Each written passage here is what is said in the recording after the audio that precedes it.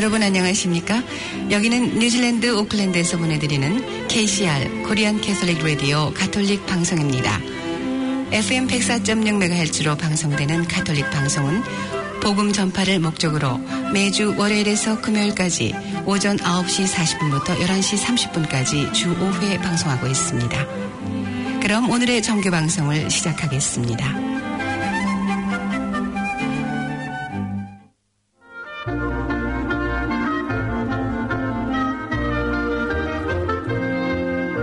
오늘의 강론.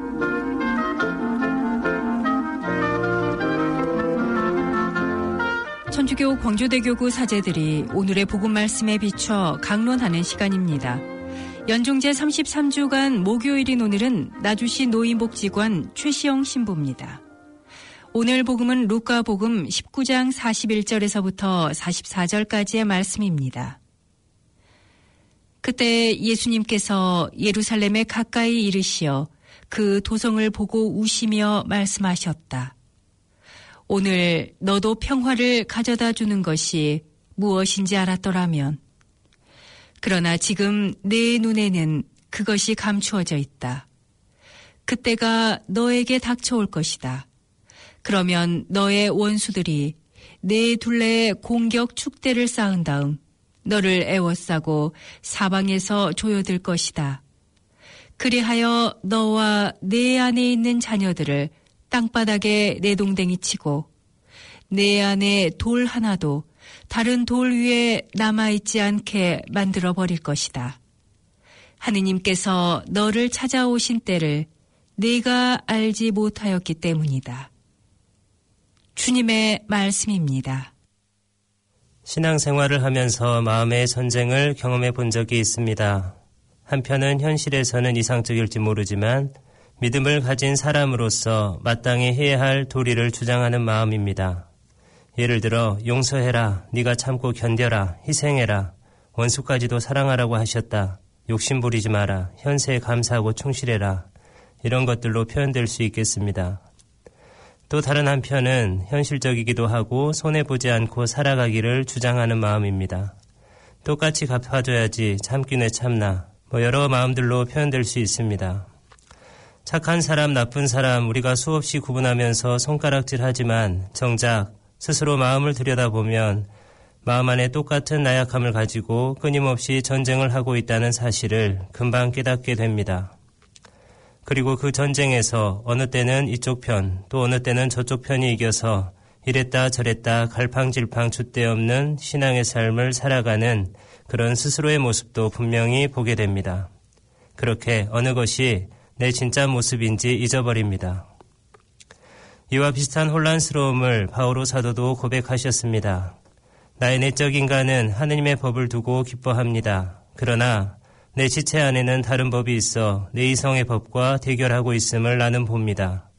그 다른 법이 나를 내 지체 안에 있는 죄의 법에 사로잡히게 합니다. 나는 과연 비참한 인간입니다. 로마서 7장 22절에서 24절. 누구나 다 믿음을 가진 사람으로서 살아가고 싶지만 또 누구나 다 믿음 때문에 손해보지 않고 누릴 수 있는 것을 누리면서 편안하게 살고 싶어하고 성공하고 싶어합니다. 우리가 온갖 변명으로 자신을 꾸며도 혹은 마치 더 크고 훌륭한 선한 계획이 있어 그렇게 행동하는 것처럼 말하고 다녀도 스스로를 성찰해보면 금방 알 수 있습니다. 우리 모두는 다 마음의 전쟁터에서 살고 있는 나약한 사람들입니다. 그리고 하느님의 뜻과 반대되는 마음의 소리에 더 귀를 기울이며 살아갈 때가 많은 사람들입니다. 복음 말씀입니다. 오늘 너도 평화를 가져다 주는 것이 무엇인지 알았더라면, 그러나 지금 내 눈에는 그것이 감추어져 있다. 어쩌면 오늘 우리의 마음을 보시면서 예수님께서 똑같은 말씀을 하십니다. 매일이 전쟁터여서 평화가 없는 마음, 이렇게 매일 마음의 전쟁터에서 칼날을 휘두르고 있는 우리의 모습을 잠언 20장 3절에서는 이렇게 표현하는 것 같습니다. 미련한 자는 모두 싸움에 뛰어든다. 예레미야서 6장 16절에서는 이런 말씀도 있습니다. 갈림길에 서서 살펴보고 옛 길을 물어보아라. 좋은 길이 어디냐고 물어 그 길을 걷고 너희 영혼이 쉴 곳을 찾아라. 그러나 그들은 그 길을 가지 않겠습니다 하였다. 알면서도 가지 않고 우리 영혼이 쉴 곳을 찾지 않습니다. 미련해서 지금도 마음에서는 싸움 중입니다. 그리고 싸움의 과정은 늘 상처만이 가득합니다. 평화를 가져다 주는 것이 무엇인지 뒤돌아보고 성찰해보면 알 수 있을 텐데 우리 눈에 무엇이 씌었는지 들여다보기를 게을러 합니다. 혼란, 무질서, 분명히 평화와 반대되는 것들 안에서 우리는 매일이 전쟁터일 때가 많이 있습니다. 마음의 갈림길 중 좋은 길, 우리 영혼이 쉴 수 있는 길을 매 순간 선택할 수 있다면 얼마나 좋을 것인지 오늘 복음을 묵상하면서 스스로 돌아볼 수 있는 계기가 되었으면 좋겠습니다.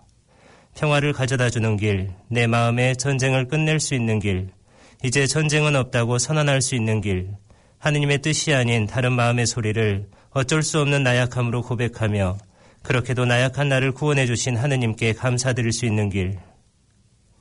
부끄럽지만 제 안의 나약함을 인정하기 싫을 때가 많이 있습니다. 하지만 그 나약함을 인정하지 않고서는 앞으로 나아갈 수 없다는 것 또한 알고 있습니다. 알면서도 미련한 것이겠죠. 누군가에게 나도 그런 마음이 있다 라고 말해주는 것이 왜 그렇게 어려운 일이 되어버렸는지, 마음의 전쟁터에서 살고 있고 때로 혹은 자주 하느님의 뜻을 알면서도 다른 편을 이기게 하는 삶을 살고 있다는 것을 나누는 것이 힘든 일이 되어버렸습니다. 조금만 뒤돌아봐도 알 수 있는 것을 모른 척하고 싶습니다. 복음을 묵상하면서 이런 솔직한 나의 모습을 볼 수 있게 된다면 그때가 하느님께서 찾아오신 때라는 것을 저도 여러분도 잊지 말아야 할 것입니다. 평화를 가져다 주는 길을 하느님께서 알려주시고 보게 해주시는 첫 시작입니다. 오늘 하루 마음의 전쟁터로 들어가 우리 영혼이 쉬는 곳, 그 길이 있는 곳을 선택하고 미련한 전쟁을 빨리 끝낼 수 있도록 잠시 시간을 하느님께 내어드리기를 바랍니다.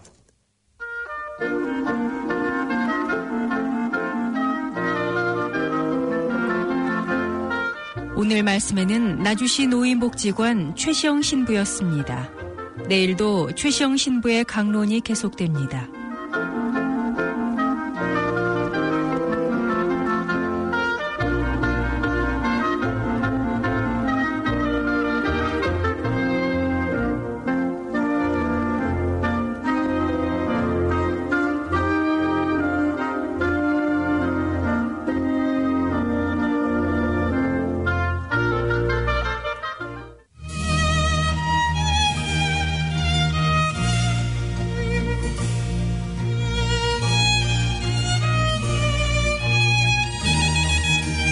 아침을 여는 클래식.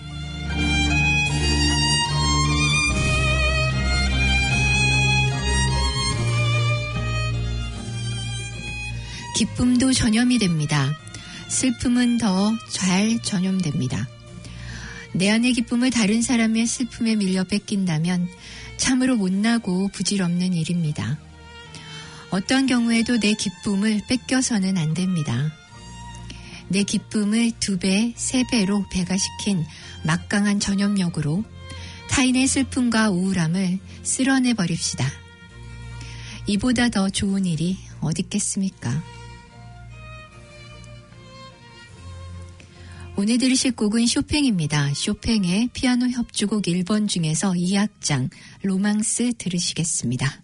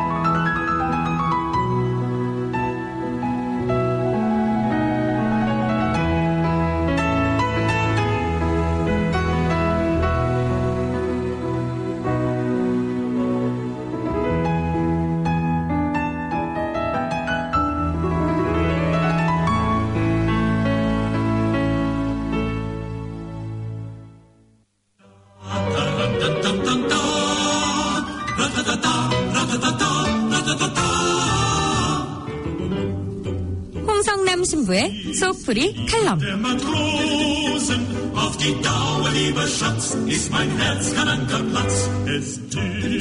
마음이 답답하고 힘드신가요? 우리 생활과 밀착된 풍부한 예화들과 속 시원한 조언으로 영적 갈등을 풀어주는 홍성남 신부의 속풀이 칼럼. 이 시간 진행해 가톨릭 영성심리상담소 소장 홍성남 마테오 신부입니다.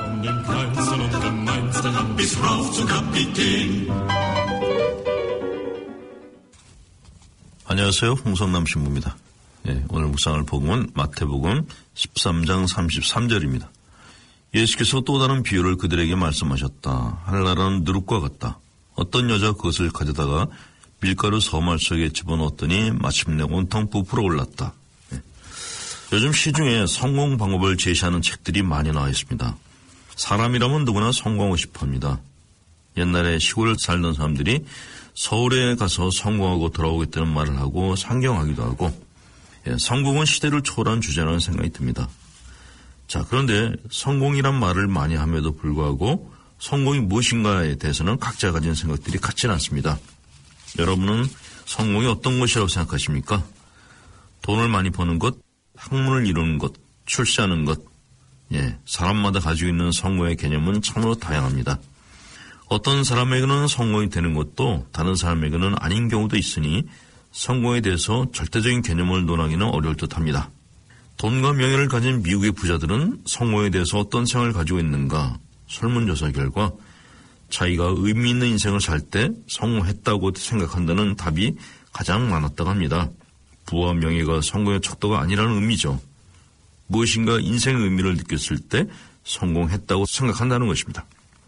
프로이드는 인간은 쾌락을 추구하기 위한 삶을 산다 했고, 아들러는 권력을 추구하는 존재라고 했지만 빅터 프랭클은 의미를 찾는 존재라고 했습니다. 사람이 아무리 가진 것이 많아도 의미 없는 삶을 산다면 아무 소용이 없다는 말이죠. 이것은 굳이 심리학자들의 말을 빌리지 않아도 다 알 수 있는 이야기입니다. 그렇다면 의미 있는 삶이란 어떤 것인가? 굳이 한 가지만 말씀드리자면 내가 가져야 하는 것보다 지금 가지고 있는 것의 가치를 깨닫는 삶을 사는 것이 의미 있는 삶이라고 합니다. 내가 가지지 못한 것에 지나치게 집착하면 결국 마음의 행복을 잃게 되기 때문입니다. 가지지 못한 것에 대한 억울함이 마음을 불행하게 하고 삶의 의미를 상실케 한다는 것이죠. 많은 영성가들은 인간이 행복한 마음을 가지려면, 즉 삶의 의미를 깨달으면 적절한 결핍 상태의 삶을 사는 것이 좋다고 합니다. 인간은 약간 부족한 상태에 있을 때 가장 행복하다는 것이죠. 어떤 대학 연구팀이 전국의 100세 이상 노인 507명을 대상으로 노인의 장수욕군을 조사했다고 합니다. 결과는 100세 이상 노인은 남성보다는 여성이, 정신노동보다는 육체노동 쪽이 도시보다 농촌에 사는 분들이 더 많았다고 합니다. 또한 흥미로운 점은 장수하는 노인들 중에는 거의 부자가 없고 대개 고만고만하게 사는 분들이었다는 사실입니다. 가진 것에 만족하며 사는 분들이 스트레스를 덜 받고 의미 있는 삶을 살았다는 것이죠. 가진 것이 많을 때 신경 쓸 것도 많습니다. 이 복음에서는 누룩의 비유가 나옵니다만 이것은 바로 의미 있는 삶이 우리를 풍요롭게 해준다는 말씀입니다. 자, 상담을 하다 보면 그 내용이 상당 부분 돈에 연관된 것들이 많습니다. 그래서 때로는 돈이 있으면 많은 일이 해결될지도 모르겠구나 하는 생각을 은연중에 하게 됩니다. 그런데 이런 생각이 절대화되어서 돈으로 뭐든지 다 해결할 수 있다고 생각하면 그 다음부터 일어나는 여러 가지 부작용들을 막을 수가 없습니다. 왜냐하면 돈을 궁극적으로 추구하는 삶은 사람의 마음을 병적으로 만들기 때문입니다. 여러 부류의 사람들을 만나서 대화를 하다 보면 혹은 자신이 번 돈에 대해서 하염없이 자랑을 하는 분들을 보곤 합니다. 그런데 들으면서 훌륭한 분이구나 하는 생각은 안 들고 참 지겹다, 정신적으로 얻을 것이 없다라는 느낌만 듭니다. 좋은 집에 좋은 차에 좋은 옷에 가질 것 다 가진 분인데 왠지 대화를 하다 보면 그 영혼이 황량한 가진 것 없는 사람처럼 느껴져서 안쓰럽다는 마음마저 듭니다. 그런데 가끔 비전을 갖고 사는 분들을 봅니다. 앞날을 바라보면서 자기 인생을 만들어가는 분들, 이런 사람들에게서는 신선함과 시원함이 느껴집니다. 이런 의미에서 주님께서는 성공하는 삶에 대해서 복음 여러 곳에서 논의에 강조하고 계신 것입니다. 자, 심리적으로 문제를 가진 분들은 저희 상담소 폰으로 연락을 주시기 바랍니다. 010-5032-7422입니다. 또 인터넷 무료 상담을 받고 싶은 분들은 다음에서 한글로 도반 모임을 치시고 들어오시면 되겠습니다. 홍성남 신부였습니다.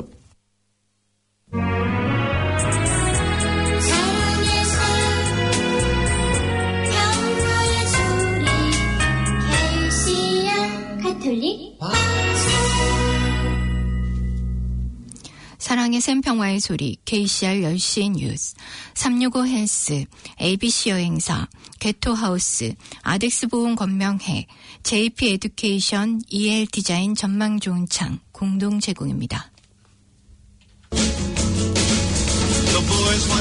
우리 동네 건강, 365 오클랜드 퀸스트리트 미드시티 빌딩 알바니 하나룸 알바니.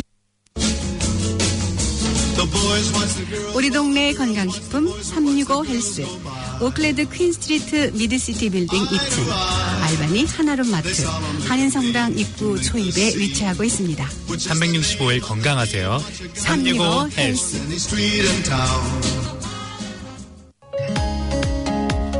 할인 항공권 전문 취급 ABC 여행사. 항공권 전문가들이 친절하게 상담해드립니다. 신속, 정확, 친절 서비스. ABC 여행사에 오시면 편안함이 있습니다. 최고의 여행. ABC가 만들어드립니다. 59번지 하이스트리트 9층. ABC 여행사. 지금 전화주세요. 379-9009. 프란치스코 교황의 비공개 석상에서 한반도 평화 정착을 위해 북한 방문을 의사를 밝혔습니다.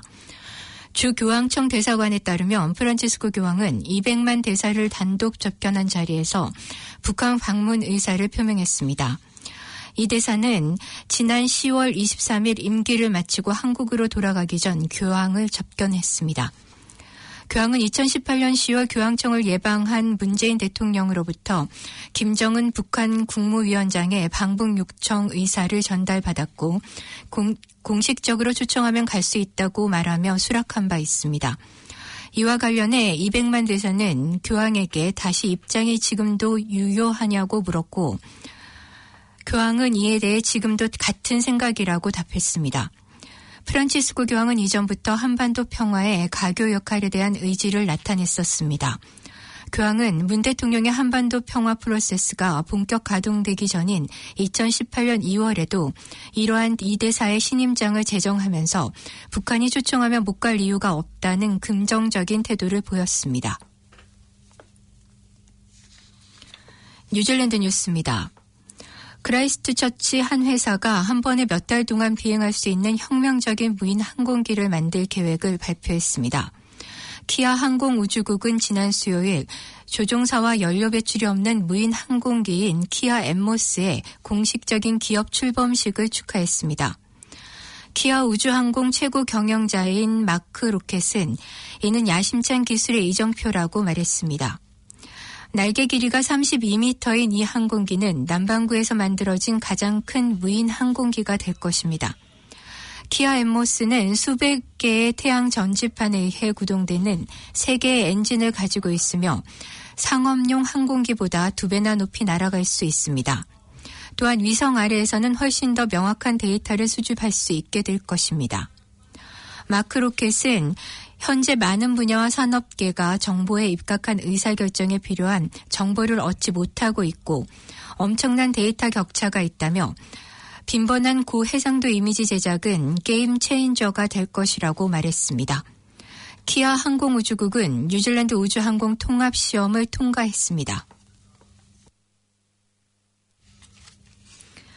코로나19 규제로 어린이 장난감 생산과 뉴질랜드로의 운송이 둔화되자 크리스마스 전에 인기 있는 장난감을 구매하기가 어려워질 것으로 예상되고 있습니다.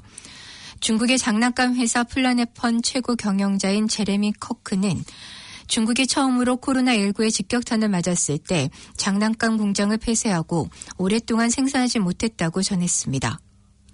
제레미 커크는 재고를 수출하고 싶었으나 뉴질랜드가 3월과 4월에 국경을 봉쇄해서 제품들을 창고에 쌓아둘 수밖에 없었다고 밝혔습니다. 또한 그는 전 세계적으로 장난감 수요는 그 어느 때보다 증가했지만 장난감 회사들은 운송 과정에서 큰 지연을 겪고 있으며 지금은 재고가 바닥났고 운송이 되더라도 크리스마스 이후에나 도착될 것이라고 예상하고 있습니다. 또한 그는 그동안 많은 회원국들이 뉴질랜드와 호주 항로의 선박을 취소했었다고 지연 이유를 설명했습니다.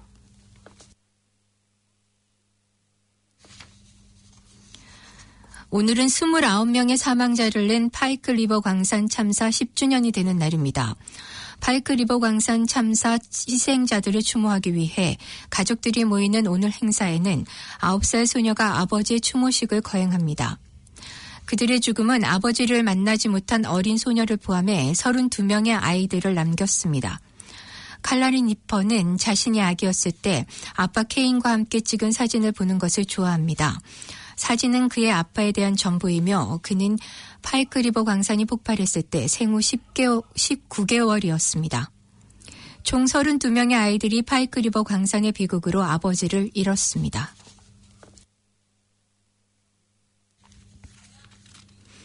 매년 크리스마스 시즌이 시작될 때 오클랜드의 명물로 나타났던 초대형 산타 할아버지의 인형이 와나카의 토이 뮤지엄으로 은퇴하기 위해 타오포 지역을 통과하면서 이동하는 장면이 목격됐습니다.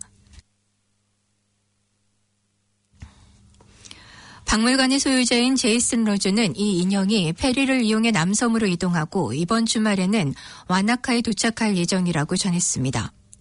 전 소유자였던 오클랜드의 하트 오브 더 시티는 지난 60년이 넘는 세월을 크리스마스 시즌에 오클랜드의 명물로 자리를 차지했으나 매년 $200,000가 넘는 관리 유지 비용이 들었으며 이제는 은퇴할 때가 되어 박물관으로 넘어가게 됐다고 밝혔습니다. 호주는 원예 작물과 과일 수확기를 맞이해 절대적으로 일손이 부족하면서 뉴질랜드의 노동력을 유인하기 위해 유혹의 손을 내밀고 있습니다. 호주에서 단기적으로 일을 하고자 하는 키위들에게 $2,000의 정착금을 지원하는 조건으로 호주 정부의 구인 웹사이트와 비영리단체의 호스텔 그리고 백패커 숙소와 단체들을 통해 키위들에게 이메일로 유혹하고 있는 것으로 전해졌습니다. 호주에서 저러의 해외 경험이라는 기회를 가진 빅 오이 인 오즈라는 이름으로 키위들에게 알리고 있으며 최소 6주 또는 120시간 이상 원예 작물 또는 과수농장에서 일을 해야 하는 것으로 알려졌습니다. 뉴질랜드도 원예 작물과 과수농장의 일손이 절대적으로 부족한 상황이어서 아던 총리는 호주로 가지 말고 국내에서 일손이 부족한 분야에 일을 하도록 당부하고 있습니다. 아던 총리는 호주로 영구히 정착을 하지 않는 한 $2,000의 지원금은 돌아올 때 거쳐야 하는 $3,100의 격리시설 비용에도 부족하다고 말하며 호주의 유혹에 넘어가지 말고 국내 원예 산업과 과수농장에서 일하도록 권하고 있습니다.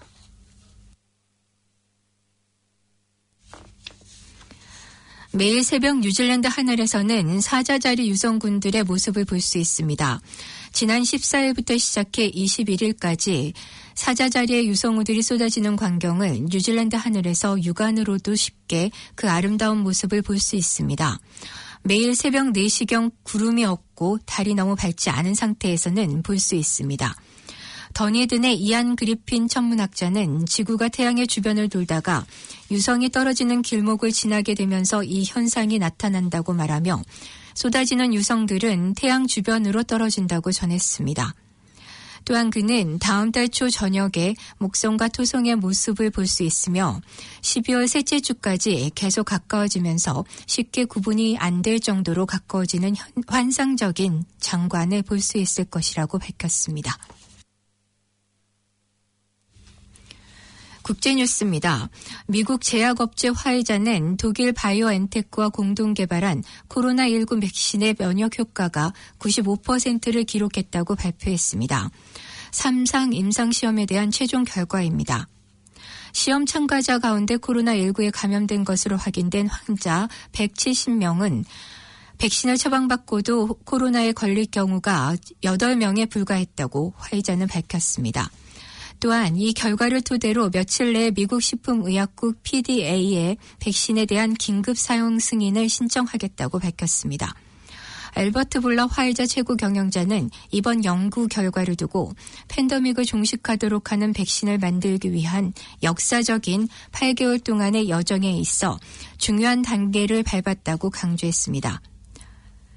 이에 앞서 이틀 전 미국 제약회사 모더나가 자사 백신 예방률이 94.5%라는 중간 결과를 발표한 데 이어 이번에 화이자도 이 결과를 발표하면서 광범위한 백신 보급에 대한 기대감이 커지고 있습니다.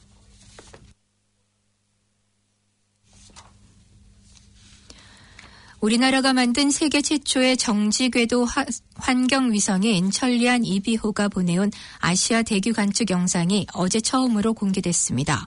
앞으로 미세먼지 연구와 기후변화 문제 개선 등에 큰 도움이 될 것으로 보입니다. 천리안 2비호 임무는 아시아 지역 대기질 관측으로 성능과 활용성은 미국과 유럽의 환경위성보다 앞선다는 평가가 있습니다. 낮은 궤도에서 지구를 빙빙 도는 미국, 유럽의 환경위성이 하루에 한 번 관측하는 반면 천리안 2비호는 36,000km 상공에 머물면서 동해 지역을 하루 평균 8번까지 관측할 수 있습니다. 대기오염 물질이 어디에서 시작돼 어떤 경로로 이동하는지 추적하는 것도 가능하다는 얘기입니다.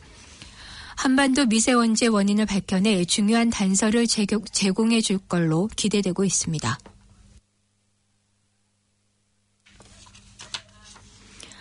얼마 전 생후 16개월 딸을 학대해 숨지게 한 혐의로 구속된 엄마가 화제가 되고 있습니다. 이 엄마는 키즈카페 앞에서 차 안에 딸을 방치했다며 학대 의심 신고를 당해 경찰 조사를 받았지만 무혐의로 마무리됐습니다. 하지만 이 아이에 대해선 숨지기 전 3차례나 아동학대 의심 신고가 있었습니다. 하지만 아동보호 전문기관도 경찰도 그냥 넘어갔습니다. 지난해 12월 위탁가정에서 살던 A양은 생후 6개월 만에 소파를 잡고 설 정도로 건강했었으나 한 달 뒤 입양된 후 날로 수척해져 갔으며 올해 5월과 6월 2차례 학대 의심 신고가 있었습니다. 9월에도 소아과 의사가 혼자 걷지 못할 정도로 영양 상태가 안 좋다며 학대 의심 신고를 했으나 당시 조사에 나섰던 아동보호 전문기관의 위험도 평가서에서는 방임이나 학대로 초래된 발육 부진이나 영양실조 등이 관찰된다는 문항에 아니오라는 체크가 되어 있습니다. 결국 A양은 20여일 뒤 멍투성이로 응급실에 실려와 숨졌습니다. 지금까지 전해드린 뉴질랜드 뉴스는 뉴질랜드 헤럴드, TVNZ, 스토프, 라디오 NZ, 뉴스허브에서 간추렸으며 그 밖의 뉴스는 PBC, KBS에서 간추렸습니다. 끝으로 날씨입니다. 오클랜드 오늘은 때때로 흐리겠으며 저녁까지 약간의 소나기가 내리겠습니다. 낮 최고 기온은 20도로 예상됩니다. 금요일인 내일은 대체로 맑겠습니다. 아침 최저 기온은 14도, 낮 최고 기온은 20도로 오늘과 비슷하겠습니다. 지금까지 김춘선이었습니다.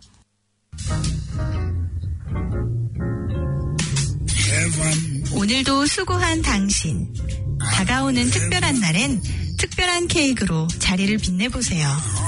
열심히 일한 나에게 선물하는 달콤한 사치.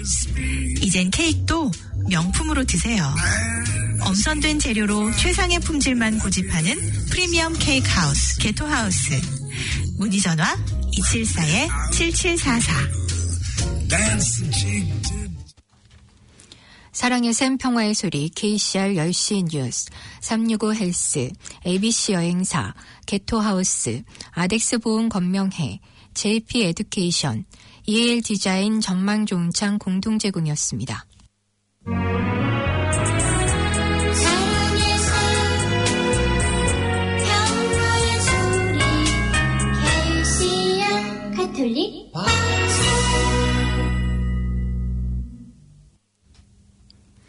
이어서 KCR 초대석과 우리가랑 나의 노래가 방송됩니다. 104.6 FM 가톨릭 방송입니다.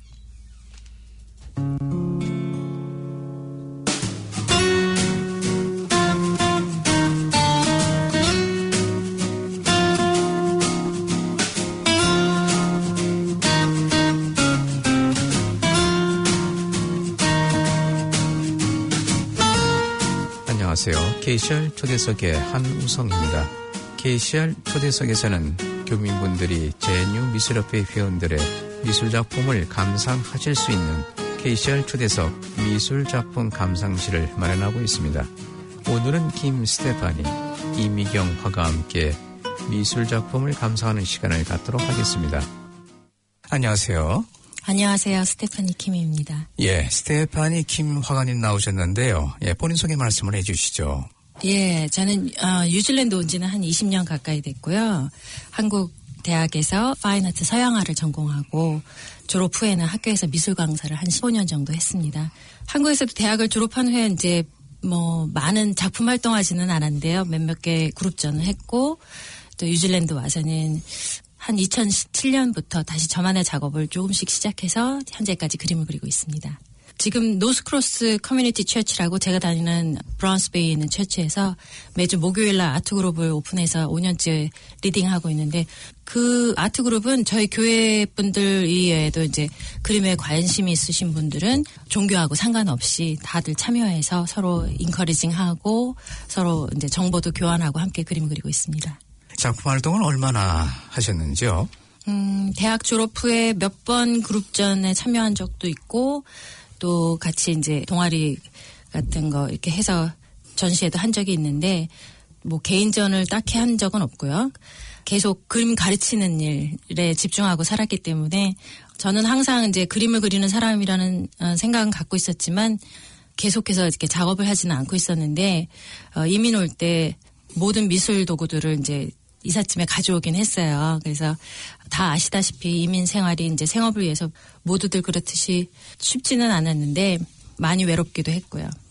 생각해보면 대학교 가기 전에는 아버지 반대에도 불구하고 이제 막 미대를 가기 위해서 혼자 돈도 벌고 화실에서 밤새도록 그림도 그렸던 그런 행복했던 때가 저한테 있었는데 이렇게 삶이라는 핑계로 이리저리 미루고 제가 그렇게 간절하게 원했던 그림들에 대한 소중함을 잊고 살았던 것 같습니다. 주로 어떤 그림을 그리시나요? 글쎄요. 보시는 분들은 어떨지 몰라도 제 생각에 저는 저의 그림에 특별한 스타일이나 풍이라는 게 없는 것 같아요.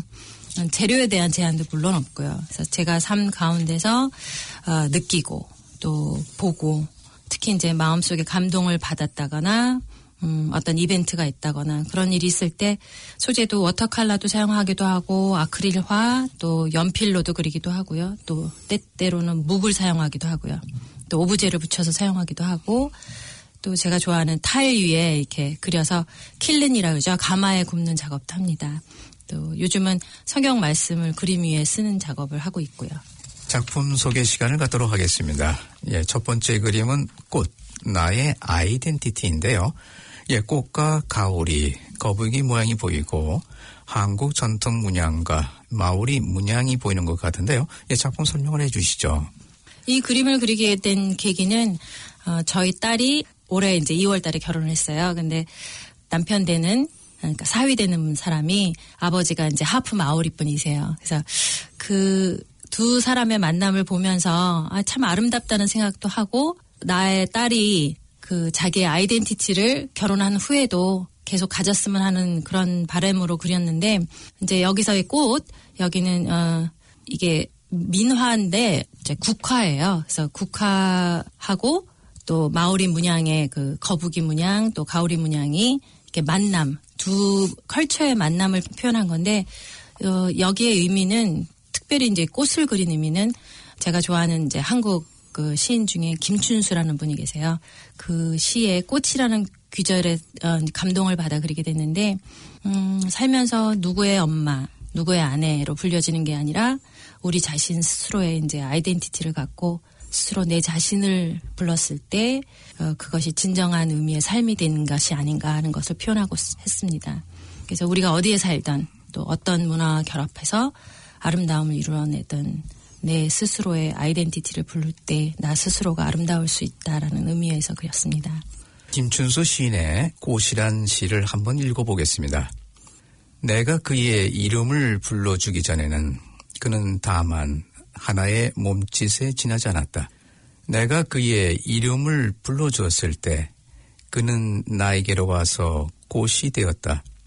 내가 그의 이름을 불러준 것처럼 나의 이 빛깔과 향기에 알맞는 누가 나의 이름을 불러다오.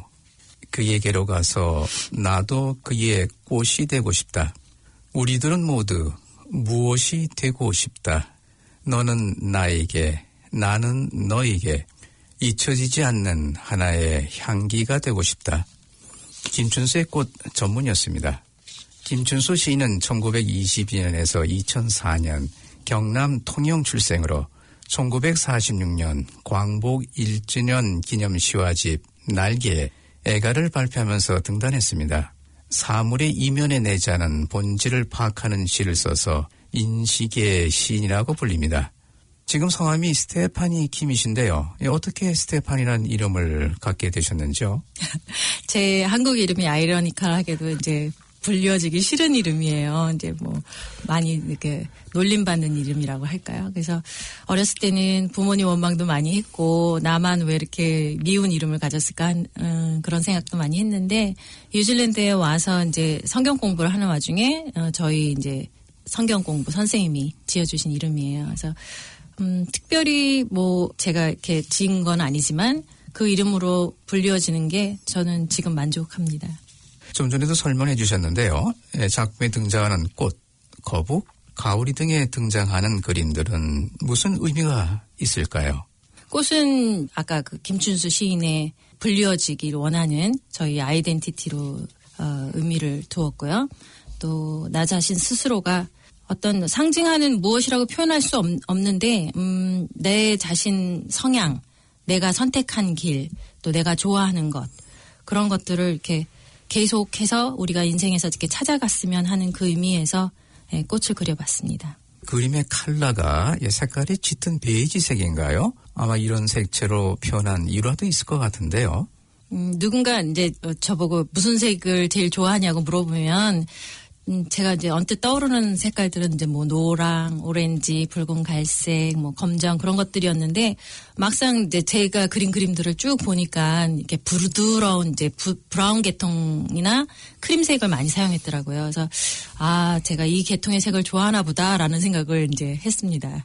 관객분들은 이 작품에서 어떤 점을 감상했으면 좋을까요?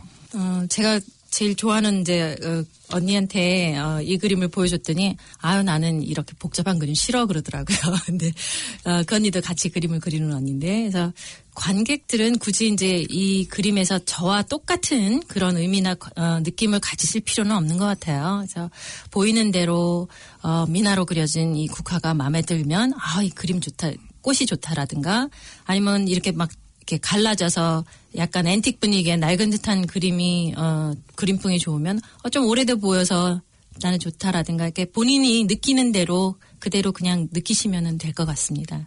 다음 작품은 타카푸나 비치에서입니다. 역시 그 같은 짙은 브라운 베이지색 풍의 랑기토토 섬이 보이고 여러 종류의 조개가 있군요. 작품 설명을 해주시죠.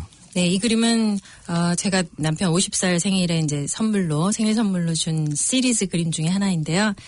타카푸나 비치에서 같이 산책하면서 조개 껍질도 줍고 또 그런 행복했던 한 순간을 간직하기 위해서 그림으로 표현해 본 것입니다.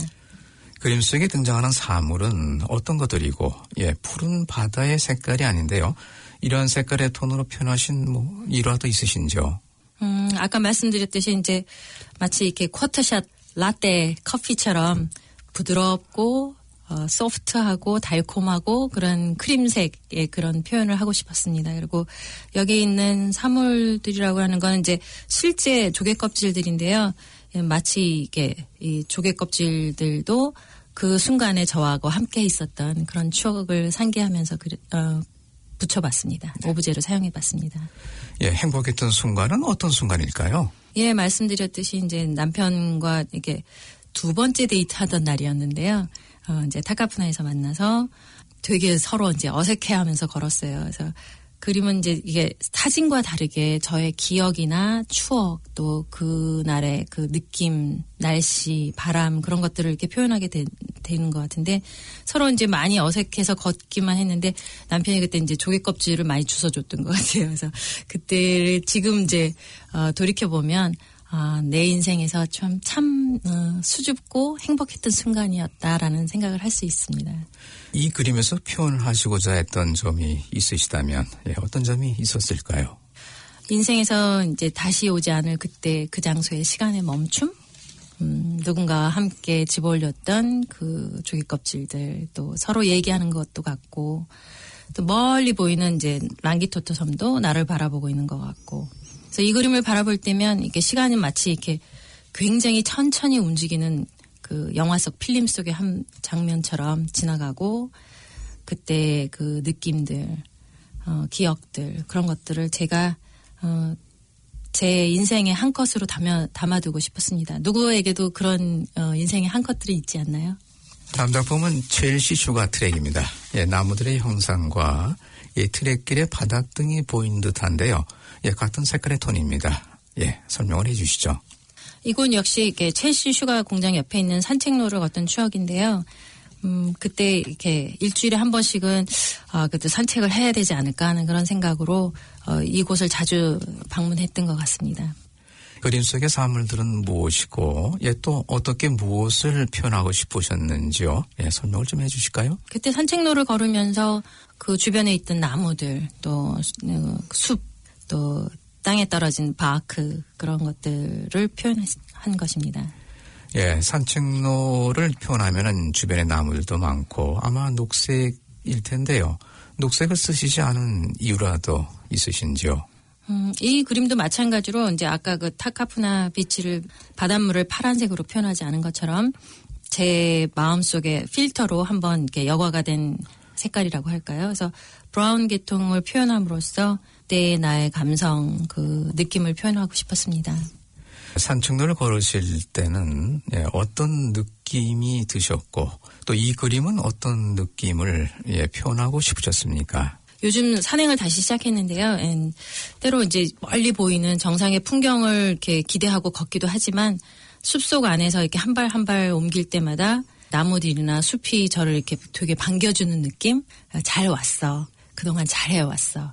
하는 그런 느낌들이 이렇게 있고요. 또 다음에도 또 와. 하는 그런 느낌도 있습니다. 그래서 숲이라는 그 느낌은 굉장히 이렇게 친화적이라 그럴까요? 인간하고는 뗄래야 뗄 수 없는 그런 자연이 공급해주는 그런 아주 프레시한 그 에어 같은, 그 산소 같은 그런 느낌을 파고 저하고 이렇게 교감하는 그런 느낌이 있습니다. 다음 작품은 웨스턴 스프링 공원입니다. 같은 패턴의 색채로 종류가 다른 새의 깃털들이 많이 보이는데요. 설명을 해 주실까요? 여기 웨스턴 스프링 공원은 전에는 가보지 않았는데 이제 이때도 데이트하면서 이제 남편하고 같이 갔던 곳인데 유난히 이렇게 새들이 많았던 것 같아요. 떨어진 깃털들도 많고 바라볼 때마다 마치 마음 안에 사진을 들여다보듯이 그때의 추억, 그때의 감성들이 다시 떠오르곤 합니다. 땅에 떨어져 있는 깃털, 어떤 느낌으로 그리셨을까요? 이게 떨어진 게 아니라 이제 날고 있는 것 같지 않으세요? 자, 비록 이제 새 몸에서 떨어져 나와서 이미 생명은 없는 것이지만 그 깃털을 제가 오브제로 사용한 거는 여전히 깃털이 가진 이제 아름다움을 표현하고 싶었습니다. 이 깃털도 사실 보면은 굉장히 이렇게 섬세하고 디테일한데 하나님의 창조물의 일부분이었음을 이제 제가 표현하고 싶었습니다. 사실은 제가 이제 새 포비아라고 들어보셨어요. 그래서 닭이나 새를 굉장히 무서워했는데 그 전에는 어떤 새의 깃털의 아름다움을 그렇게까지 많이 아름답다고 느끼지 못했던 것 같습니다. 근데 그때 이렇게 남편이 이제 조개나 뭐 돌이나 이렇게 깃털 같은 걸 잘 이렇게 많이 모았는데 그거를 자세히 들여다보니까 깃털이 굉장히 섬세하고 아름답더라고요. 그래서 역시 하나님의 이렇게 창조물은 인간이 만든 것과는 비교가 안 된다는 생각을 했습니다. 근데 어떻게 그 깃털을 그릴 생각을 하셨죠? 그전에는 몰랐던 이 깃털에서 이렇게 아름다움이 있어서 이 깃털과 저의 추억과 저의 기억들과 그런 것들이 이미 이제 떨어져 나가서 생명은 없지만 다시 이렇게 그림으로써 오브제로도 사용하고 또 제가 그 깃털의 그 느낌을 그리면서 제 추억 안에서 다시 생동감을 갖게 하기 위해서 이 소재를 사용해봤습니다. 이 그림 역시 이제 같은 브라운 패턴이군요. 역시 이런 컬러를 좋아하시는군요. 네, 저도 몰랐는데 그림들 하나하나 이렇게 사진을 찍으면서 보내려고 사진 찍으면서 봤더니 그런 계통의 색깔을 많이 사용했더라고요. 다음은 아직 미완성인 작품인데요. 예, 그리고 이제 계신 작품입니다. 예, 꽃 그리고 나입니다. 꽃과 한 여인입니다. 예, 꿈속의 그림 같기도 하고요. 예, 작품 설명을 해 주시죠. 이 그림은 이제 처음 그림하고 이제 연관되는 그림인데요.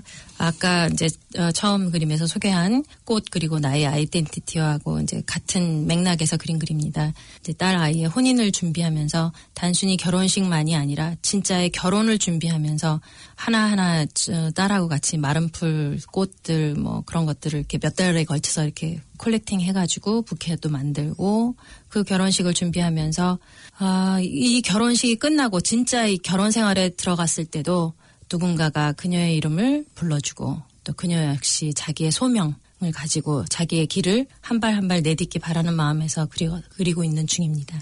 작품 속의 여인은 따님이신가요? 네네, 딸아이예요. 네. 근데 딸아이를 생각하면서 그렸지만 사실은 이 세상 모든 여인이 될 수 있겠죠.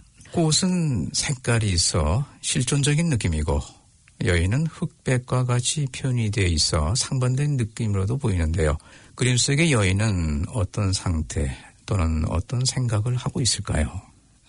보통 이제 인물화에 포커스를 많이 맞추는데 여기에서는 이제 그 인물보다는 꽃을 강조하기 위해서 이제 인물을 흑백으로 처리해 보았습니다. 그리고 여기 이제 꽃은 아까 말씀드린 단순한 꽃의 의미가 아니라 그 또 배경을 이제 이렇게 어둡게 표현한 거는 우리의 삶의 환경이 좀 어둡고 답답하더라도 바람 부는 그 빛을 향해서 바람 부는 대로 내가 심장이 뛰는 어떤 일을 향해서 천천히 이렇게 한 발 한 발 내딛고 있는 여인이라기보다는 휴먼 어떤 사람의 모습을 표현하고 싶었습니다. 어떤 느낌으로 이 그림을 그리셨을까요? 예, 그때 한번 감정을 한번 설명해 주시죠. 네. 이 이제 여인하고 꽃 하면 굉장히 부드럽고 아름답다는 표현들을 많이 하잖아요. 그래서 부드럽고 아름답지만 강한 자아를 가진 사람의 느낌? 쉽지 않은 환경 속이지만 천천히 자기 걸음을 옮길 수 있는 그런 사람? 작품이 그림을 그리시는 중이라고 하셨는데요. 어떤 부분이 남아있을까요? 그래서 아직 이제 꽃의 디테일한 부분을 조금 더 그리고 싶고요. 또 배경도 조금 더 이제 색톤을 죽이고 이렇게 좀 차분한 느낌으로 해서 완성할 생각입니다. 지금까지 여러 작품들을 소개해 주셨는데요. 오늘 그 작품 소개 말씀 고맙습니다. 감사합니다. 안녕하세요. 네, 안녕하세요. 예, 오늘 그 이미경 화가님 나오셨는데요. 예, 본인 말씀을 해 주시죠.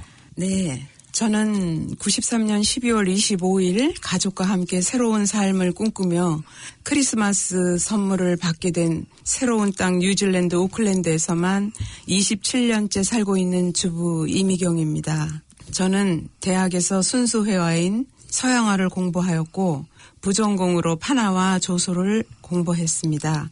현재는 2018년 제뉴미술협회에 가입하여 작품 활동을 해오며 작년과 올해 전시회도 가졌습니다. 예, 작품 활동 경력은 얼마나 되시는지요? 초중고 때부터 그림 그리기를 좋아해서 고등학교 때는 각 대학 주최 공모전이나 지역 미술협회 등에 참가하여 여러 부분에 수상을 하면서 더욱 미대에 가서 깊이 있게 공부해보고 싶었습니다. 35년 이상 미술 작품을 해왔고요. 79년부터 미술학원을 하면서 80년 명동 YWCA 캠프학교 미술 강사 및 직업 야간학교 봉사도 했습니다. 82년에서 86년에는 덕수미술관에서 대학미술 전시와 기독교 연합 교사 모임에서 성서를 통한 아동미술 발표를 했고요. 대우그룹 아동 무브토이 디자인실에 근무하면서 제품과 패키지 디자인을 했어요. 그리고 교회 벽화 예수의 생애에서 예수님의 죽음과 부활까지의 6점 100호에서 200호 사이즈의 작품을 2차례 완성했습니다. 그리고 87년에서 89년 남편 해외 파견 근무로 2년간 노르웨이 오슬로에서 교회와 교민 중심 소그룹 미술 지도도 하게 되었어요. 90년과 92년 사이에 구미 시립문화회관에서 연극과 무대 미술을 담당하였고 연극의 대표작으로는 도시 탈출을 공연했으며 무대 미술로는 신부님, 우리 신부님의 배경 작업을 했습니다. 94년에서 2002년 한국으로 대학 가는 학생들을 위해서 특례 입학생을 입시 지도했고요. 그리고 한민족 학교 미술 지도를 3년간 했습니다. 2003년 이후에 12년에서 13년간 개인 비즈니스로 그림을 못 그리다가 2015년부터 3년간 퉁아와 현지인 아프터스쿨 미술 지도를 봉사했습니다. 2018년 후반기에 들어서는 제뉴 미협에 가입해서 작년과 올해 노스아트와 마이랑기 아트에서 전시하였습니다. 주로 어떤 그림을 그리시나요? 네, 저는 일상의 삶 속에서 볼 수 있는 자연 풍경, 인물, 정물, 카페와 거리 등을 주로 사실화로 표현하며 표현하고픈 주제를 설정한 후에 이미지를 떠올리며 상상화도 시도해봅니다. 또한 어떤 형태나 인물을 단순화시키며 추상으로 그려보기도 합니다. 개인적으로 고호, 고갱, 피사르 등의 색감과 터치 화법을 좋아하다 보니 조금은 자신도 모르게 영향을 받기도 하는 것 같습니다. 폐품이나 특정 소재를 이용해서 콜라주 형태의 작업을 하며 그 위에 물감을 접목시켜 보기도 합니다. 다양한 소재와 텍스처 사용으로 재미있는 작업을 더 시도해 보려고 하고 있어요. 작품 소개 시간인데요. 첫 번째가 제목이 어부의 창고입니다. 그림에는 물고기도 있고요. 그다음에 어구, 도구들이 상당히 보이는데요. 예, 소개를 좀 해주시죠. 네, 재료는 포스터 칼라를 썼고요. 어부의 삶 속에서 오래 함께한 듯한 낡고 고물처럼 보이는 물건들이 뒤섞여 있는 것을 보면서 그 인간의 고된 노동과 삶의 의지 같은 것을 느끼게 되었어요. 상징적인 부분을 클로즈업하여 표현해 보았습니다. 주로 어부의 작업 도구들이고요. 길고 굵은 밧줄과 낚싯대, 그리고 고장난 핸들, 마대자루, 쇠사슬, 로프 뭉치, 술병, 말린 생선, 그리고 밸브, 조개 껍질 등을 그려 넣었어요. 네, 어부의 삶을 가장 설명해 줄 수 있는 뒤섞인 듯한 소품을 그대로 재현해 보는 것으로 구상해 보았고요. 그리고 작품에 내포된 상징과 의도는 우리가 살아가면서 일의 종류와 장소는 모두 다르지만 어부의 일상의 모습을 통해 매일 반복되는 힘든 삶을 소품으로만으로도 느껴보듯이 우리는 가장의 역할로 그리고 주부로 또한 학생으로 각각 스스로와의 약속과 책임으로 살아가는 것 같아요. 이러한 소재를 어떻게 찾게 되었는지요? 네, 한국에서 부산 여행하는 중에 그 횟집이 밀집된 부둣가 주변 창고에서 지나치다 우연히 보게 되어 사진으로 남겨두었던 거예요. 그리고 그리는 시간은 스케치와 컬러 마무리까지 중간중간 쉬면서 하루에서 이틀 정도 걸렸던 것 같습니다. 시작하는 마음으로 그리게 되었어요. 다음 작품은 이제 정물 소묘 2개의 작품입니다. 여러 가지가 등장하는군요. 예, 벽돌도 있고 병도 있고 파, 그다음에 이제 커피 가는 기계 등도 있는데요. 예, 설명을 해주시죠. 네, 정물 소묘 1과 정물 소묘 2로 나누고요. 주로 미술 연필을 이용했습니다. 벽돌과 유리병, 그리고 나무, 도란스, 단단하고 깨질 수 있는 사물 등을 그렸고요. 두 번째 거는 목조 테이블 선반에 커피 그라인더와 대파, 그리고 페인트통, 피망, 꽈리, 나무개짝 등을 그린 그림입니다. 주로 연필과 목탄 소묘는 기본 초심으로 돌아가게 하는 마음이 들곤 합니다.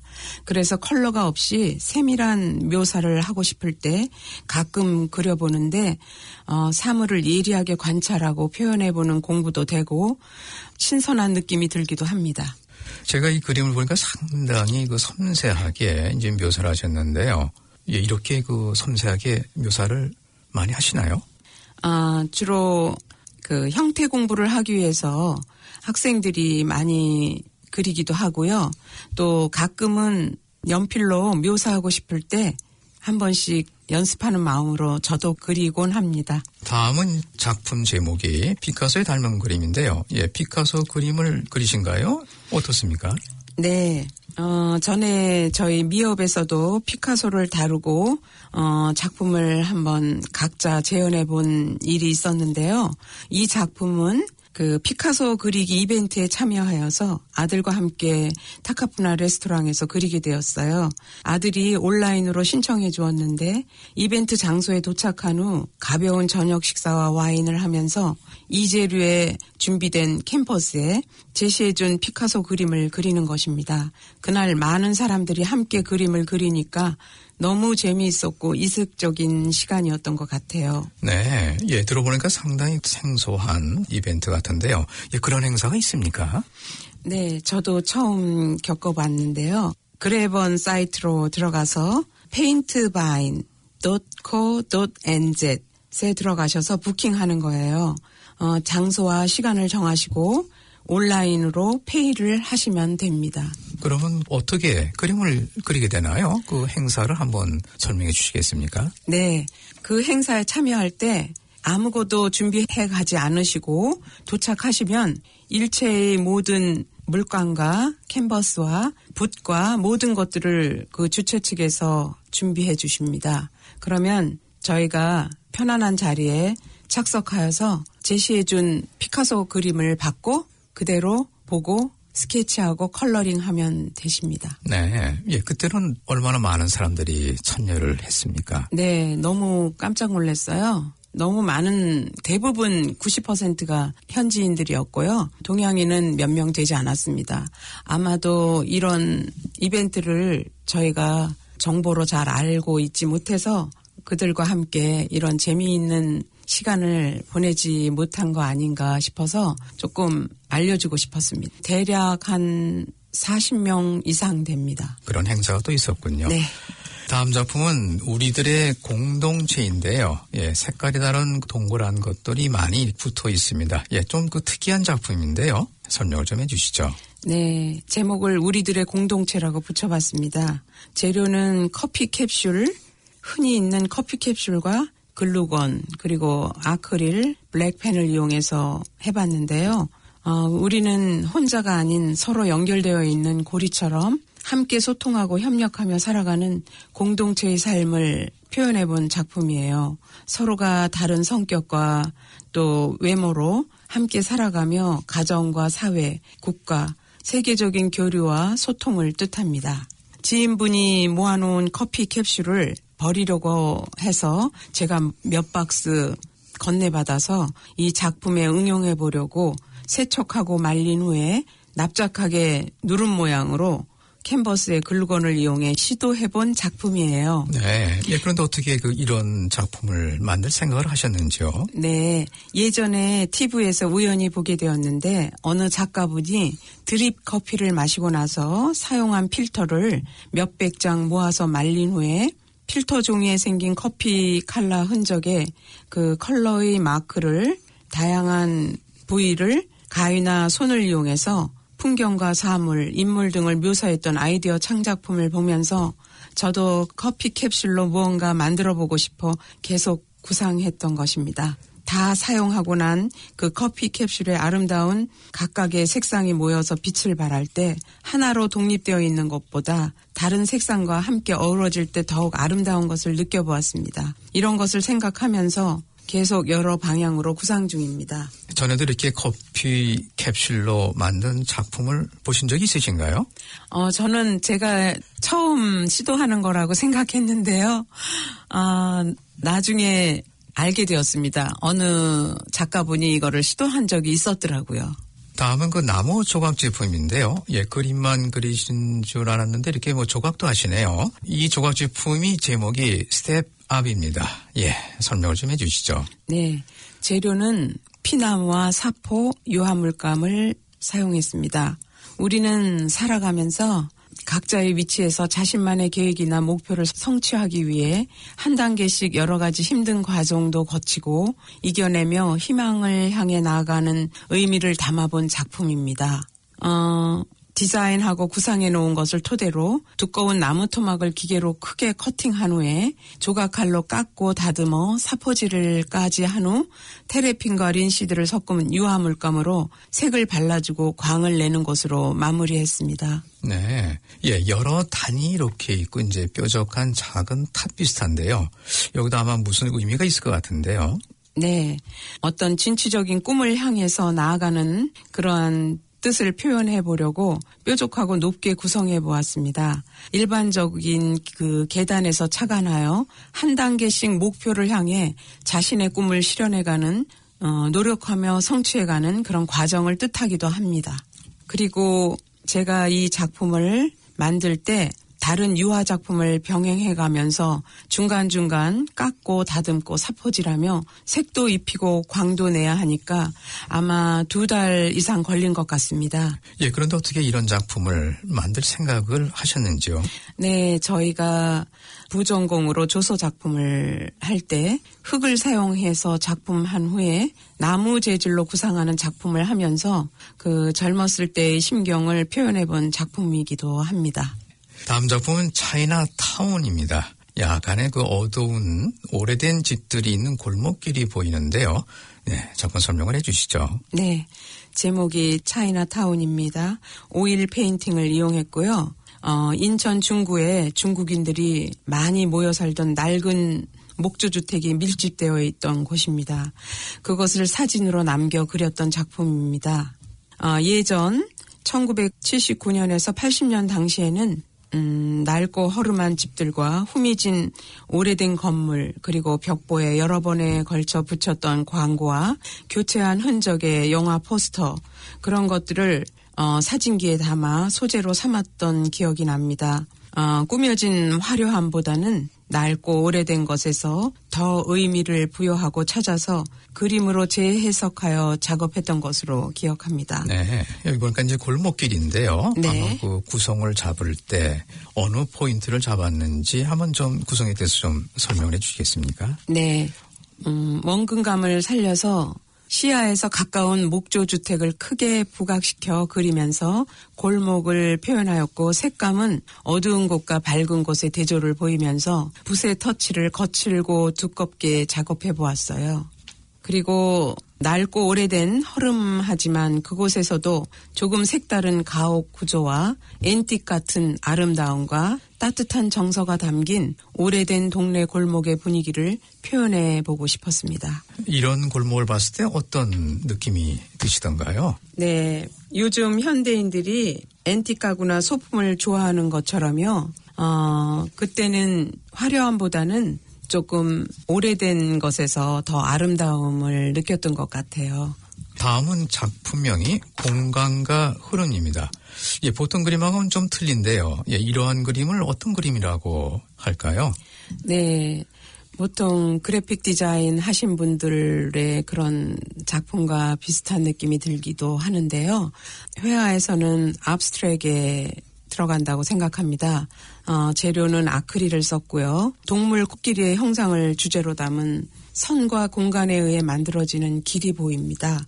곧 흐름으로 소통할 수 있는 것을 표현해 보았습니다. 컬러는 최대한 심플하게 해서 내용을 강조하고 싶었어요. 사실은 실크 스크린이나 일반 판화를 하기 위해서 공간을 나누고 그리고 색을 몇 도로 할지 정하는 것인데요. 구상 후에 여러 장의 다른 색의 조화를 이루는 판화를 찍어낸 후 일부 아크릴을 사용해 직접 컬러해본 작품입니다. 다음 작품은 어머니의 그리움입니다. 예, 떡시루와 바이올린도 있고 과일도 있습니다. 예, 이 작품은 그 노스 아트에서 아마 전시한 작품이라고 말씀하셨는데요. 예, 작품 소개를 해 주시죠. 네. 제목은 어머니의 그리움입니다. 아크릴을 사용했고요. 떡시루에 드라이 플라워를 풍성하게 디핑하고 그 아래 바이올린과 모가가 놓여진 정물 그림이죠. 떡시루를 보면 생일 때마다 떡을 해주시던 돌아가신 어머니가 생각납니다.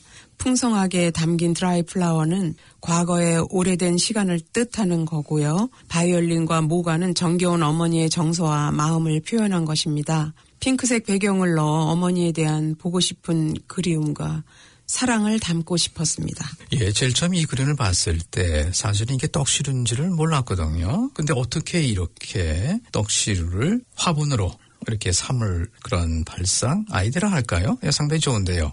예, 어떻게 이런 생각을 하시게 되셨는지요?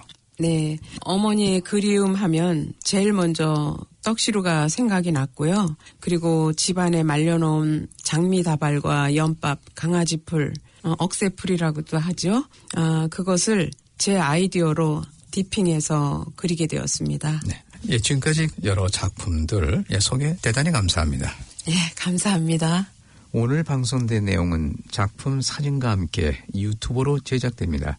청취자분들께서는 오늘 작품 내용을 유튜브 KCR 초대석 미술작품 감상실에서 다시 보실 수 있습니다.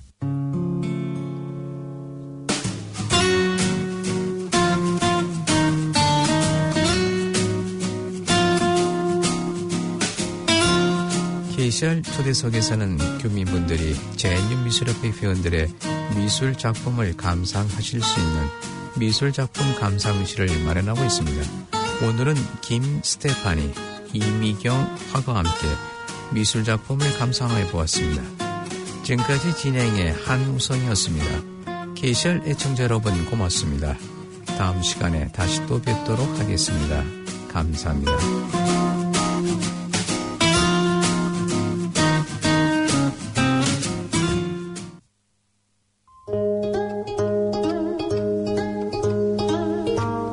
우리가락 나의 노래. 이 시간 진행해 부산시립국악관 연악단 박춘석 피리 연주가입니다. 안녕하세요. 우리가락 나의 노래 박춘석입니다.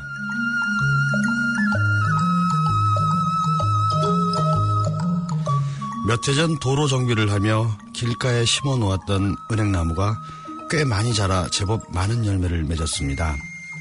처음 나무를 옮겨왔을 때는 잘 자랄 수 있을까 싶을 정도로 허약해 보였는데 관심을 가지지도 않았던 수년의 세월을 묵묵히 견뎌낸 걸 보니까 참 대견하던데요.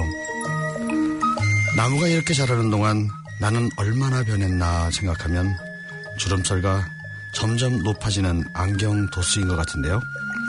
가을도 접고 겨울로 가는 문턱입니다. 조금 더 깊이 있고 성숙한 계절이길 희망합니다. 네, 오늘 들으실 첫 곡은 강상구가 작곡한 어린 왕자를 해금의 정수년, 신지사이즈의 강상구의 연주로 들어보시겠습니다.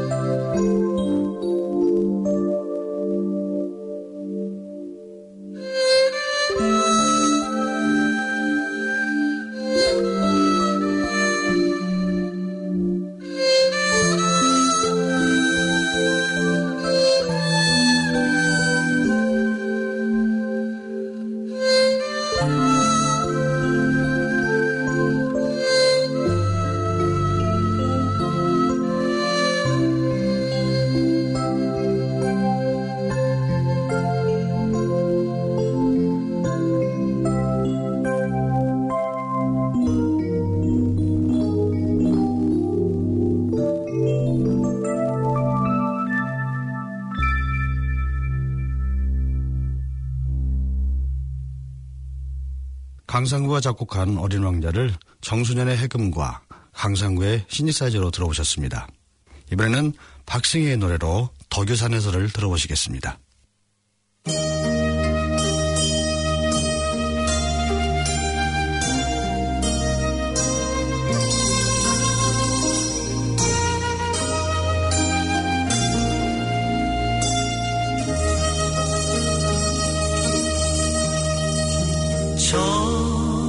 저처럼 굽이 흐르는 물이 되어 천년을 돌고 치고 만년을 돌고 치고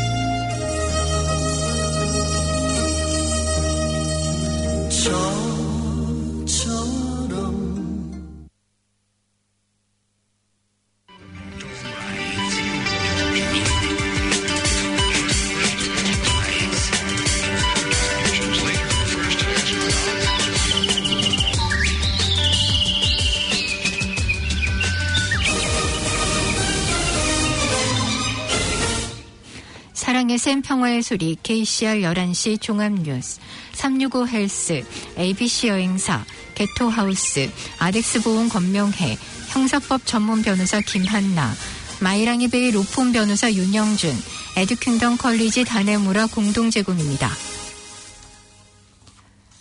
정부는 국경지역 근무자들에 대해 코비드19 검사와 횟수를 늘리면서 국경관리 강화를 하는 것으로 밝혔습니다. 코로나19 규제로 어린이 장난감 생산과 뉴질랜드로의 운송이 둔화되자 크리스마스 전에 인기 있는 장난감을 구매하기가 어려워질 것으로 예상되고 있습니다. 미국에서 코로나19에 걸렸다가 나은 사람의 면역이 항체가 사라지더라도 8개월 이상에서 몇 년 동안 유지될 수 있다는 연구 결과가 나왔습니다. 대한항공이 아시아나를 합병하기로 한 방식을 놓고 논란이 커지고 있습니다. 이상은 이 시간 주요 뉴스입니다. 우리 동네 건강식품 365 헬스 오클랜드 퀸스트리트 미드시티 빌딩 2층 알바니 하나룸마트 한인성당 입구 초입에 위치하고 있습니다. 365일 건강하세요. 365 헬스. 한국 여행 중에 꼭 필요한 핸드폰 사용 어떻게 해야 하나 고민되셨죠? 이제 ABC 여행사에서 한국 방문 시 꼭 필요한 KT 프리페이 심카드를 판매합니다. 한국 도착 후 추가 개통 필요 없이 바로 사용 가능합니다. 이제 한국 여행 가실 때 KT 심카드도 꼭 준비해 가세요. 59번지 하이스트리트 9층 ABC 여행사. 지금 전화 주세요. 379-9009. 가톨릭 뉴스입니다. 프란치스코 교황이 비공개 석상에서 한반도 평화 정착을 위해 북한 방문 의사를 밝혔습니다. 주 교황청 대사관에 따르면 프란치스코 교황은 200만 대사를 단독 접견한 자리에서 북한 방문 의사를 표명했습니다. 200만 대사는 지난 10월 23일 임기를 마치고 한국으로 돌아가기 전 교황을 접견했습니다. 교황은 2018년 10월 교황청을 예방한 문재인 대통령으로부터 김정은 북한 국무위원장의 방북 요청 의사를 전달받고 공식적으로 초청하면 갈 수 있다고 말하며 수락한 바 있습니다. 이와 관련해 200만 대사는 교황에게 당시 입장이 아직까지도 유효하냐고 물었고 교황은 이에 대해서 지금도 같은 생각이라고 답했습니다. 프란치스코 교황은 이전부터 한반도 평화의 가교 역할에 대한 의지를 나타냈었습니다. 교황은 문 대통령의 한반도 평화 프로세스가 본격 가동되기 전인 2018년 2월에도 이 대사의 신임장을 제정하면서 북한이 초청하면 못 갈 이유가 없다고 긍정적인 태도를 보였습니다. 뉴질랜드 뉴스입니다. 정부는 국경지역 근무자들에 대해 코비드19 검사와 횟수를 늘리면서 국경 관리를 강화하는 것으로 밝혔습니다. 현재 일부 공항과 항만 근로자들 중 국제선 승객과 환승객들이 타고 온 기내에 15분 이상 작업을 하면서도 정기적으로 코비드19 검사를 받지 않는 근무자들이 있었지만 다음 주부터는 이들도 일주일에 한 번씩 정기검사를 받게 됩니다. 새로운 지침에 따라 해외에서 도착한 국제선 승객 그리고 환승객들과 접촉이 가능한 모든 항공 근무자들 및 지상 근무자들도 14일마다 반드시 검사를 받도록 강화됐습니다. 크리스 힙킨스 장관은 지난 8월부터 의무적으로 시행되고 있는 공항과 항구 국경 근무자들의 검사를 더 강화하는 지침이라고 설명했습니다.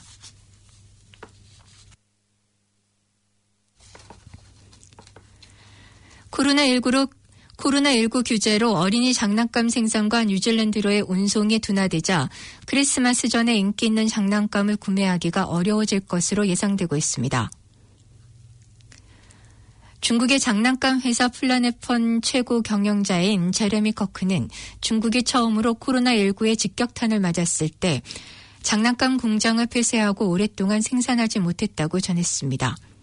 제레미 커크는 재고를 수출하고 싶었으나 뉴질랜드가 3월과 4월에 국경을 봉쇄해서 제품들을 창고에 쌓아둘 수밖에 없었다고 밝혔습니다.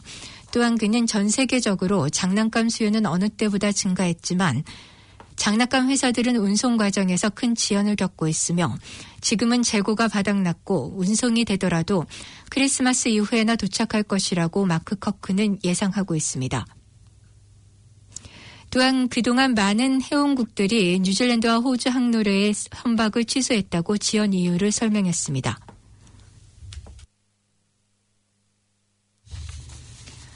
첫 주택 구입자들의 구매 활동이 가장 활발할 것으로 부동산 분석 전문 회사인 코오로직의 자료에서 나타났습니다. 코오로직의 선임 경제연구원은 지역과 주택 형태에 따라 다르지만 금년도 첫 주택 구입자들의 구매 활동은 전체 주택 거래의 24%로 평균 21%보다 더 높은 것으로 나타났습니다.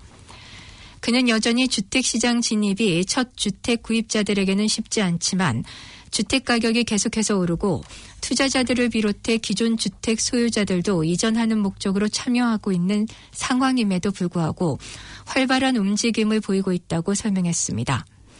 첫 주택 구입자들의 상당수는 주택담보금으로 키위세이버를 이용하고 있으며 지역에 따라 약간의 차이는 있겠지만 렌트비를 내는 금액이면 주택을 구입하는 대출금 상환을 할 수 있으면서 소규모 또는 저가형 주택에서 구매가 늘고 있는 것으로 알려졌습니다. 정부는 어제 존슨앤존슨사와 코비드19 백신 500회 주사분의 구매를 합의한 것으로 밝혔습니다. 이 합의는 백신이 성공적으로 임상 과정을 모두 마치고 뉴질랜드의 법적 승인을 취득하는 조건으로 서명됐다고 기술혁신부 메건 우드 장관이 전했습니다. 존슨앤존슨사의 자회사로 백신 제조사는 이 백신은 1회 주사로 접종이 가능할 것이라고 알렸으며 500만 회의 물량으로 국내 필요 물량을 모두 충족시킬 수 있을 것으로 전했습니다.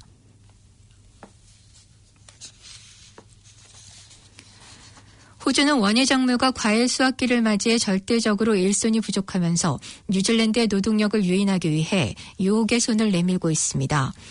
호주에서 단기적으로 일을 하고자 하는 키위들에게 $2,000의 정착금을 지원하는 조건으로 호주 정부의 구인 웹사이트와 비영리 단체의 호스텔 그리고 백패커 숙소와 단체들을 통해 키위들에게 이메일로 유혹하고 있는 것으로 전해졌습니다.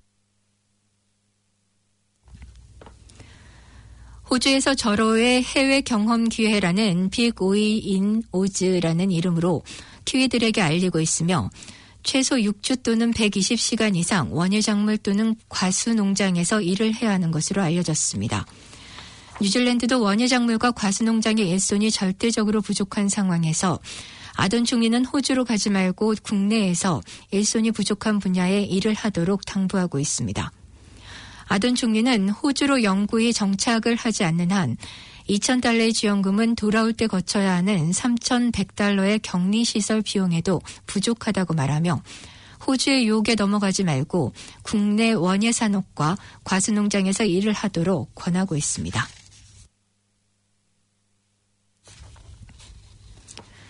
매년 크리스마스 시즌이 시작될 때 오클랜드의 명물로 나타났던 초대형 산타 할아버지 인형이 와나카의 토이 뮤즘으로 은퇴하기 위해 타우포 지역을 통과하면서 이동하는 장면이 목격됐습니다. 박물관의 소유자인 제이슨 로즈는 이 인형이 페리를 이용해 남섬으로 이동하고 이번 주말에는 와나카에 도착할 예정이라고 전했습니다. 이전 소유자였던 오클랜드의 하트 오브 더 시티는 지난 60년이 넘는 세월을 크리스마스 시즌에 오클랜드 명물로 자리를 차지했으나 매년 $200,000가 넘는 관리 유지 비용이 들었으며 이제는 은퇴할 때가 되어 박물관으로 넘어가게 됐다고 밝혔습니다. 오늘은 29명의 사망자를 낸 파이크 리버 광산 참사 10주년이 되는 날입니다. 파이크 리버 광산 참사 희생자들을 추모하기 위해 가족들이 모이는 오늘 행사에는 9살 소녀가 아버지의 추모식을 거행합니다.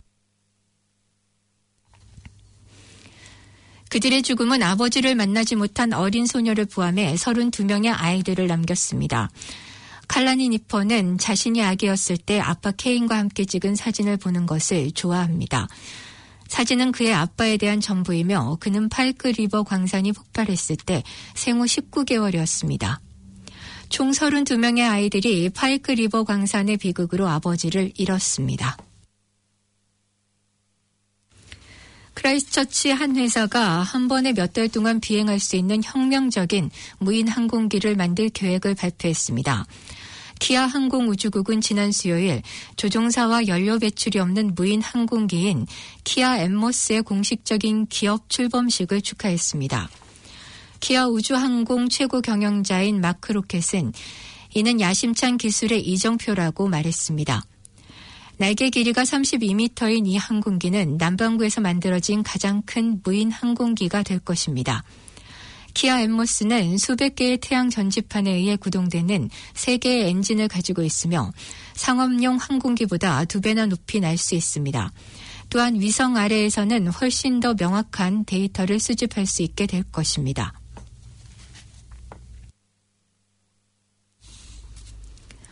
매일 새벽 뉴질랜드 하늘에서는 사자자리 유성군들의 모습을 볼 수 있습니다. 지난 14일부터 시작해 21일까지 사자자리의 유성우들이 쏟아지는 광경을 뉴질랜드 하늘에서 육안으로도 쉽게 그 아름다운 모습을 볼 수 있습니다. 매일 새벽 4시경 구름이 없고 달이 너무 밝지 않은 상태에서만 볼 수 있습니다. 더니든의 이안 그리핀 천문학자는 지구가 태양의 주변을 돌다가 유성이 떨어지는 길목을 지나게 되면서 이 현상이 나타난다고 말하며 쏟아지는 유성들은 태양 주변으로 떨어진다고 전했습니다. 형사법 전문 변호사 김한나, 법정 관련 법률 상담 친절하게 안내해드리겠습니다. 베리스터 해나 김 01-273-1300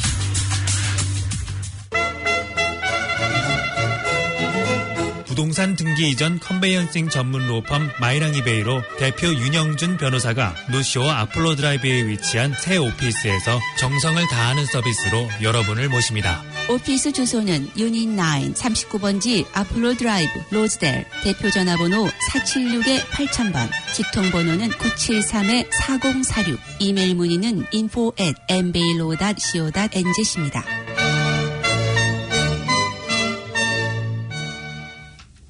국제뉴스입니다. 코로나19에 걸렸다가 나은 사람의 면역이 항체가 사라지더라도 8개월 이상 몇 년 동안 유지될 수 있다는 연구 결과가 나왔습니다. 미국 라호야 면역연구소 세인크로티 교수팀이 코로나19에 걸렸다가 완치된 185명 19세에서 81세를 대상으로 조사한 결과 대다수의 환자가 감염 8개월이 지난 뒤에도 면역세포를 가지고 있었던 것으로 나타났습니다. 크로티 교수는 이 정도의 면역세포는 대다수 사람이 몇 년 동안 입원하거나 중증 질환을 앓는 것을 막을 수 있는 양이라고 설명했습니다. 연구팀은 코로나19 항체 수는 감염 후 6개월에서 8개월까지 완만한 속도로 줄어든다는 것을 발견했지만 다만 감염 8개월 뒤에도 환자의 체내 T세포는 적은 양만 감소했고 B세포는 오히려 증가한 것으로 나타났습니다. 이 두 면역세포는 서로 협력해 항체를 만드는데 T세포는 감염된 세포와 그 속으로 침투한 바이러스를 직접 공격하고 B세포는 바이러스를 분석해 항체를 만듭니다. 또 이번 연구 결과가 사스 회복자들이 17년 후에도 여전히 면역세포를 가진다는 사실과도 일치한다고 뉴욕타임즈는 분석했습니다. 미국의 FDA가 집에서 스스로 코로나19 감염 여부를 확인하는 진단법에 대한 긴급 사용을 승인했습니다. AP통신 등에 따르면 미국 제약기업 루시라 헬스가 개발한 이 방식은 진단키트를 활용해 코로나19 바이러스를 검출하는 일회용 테스트입니다.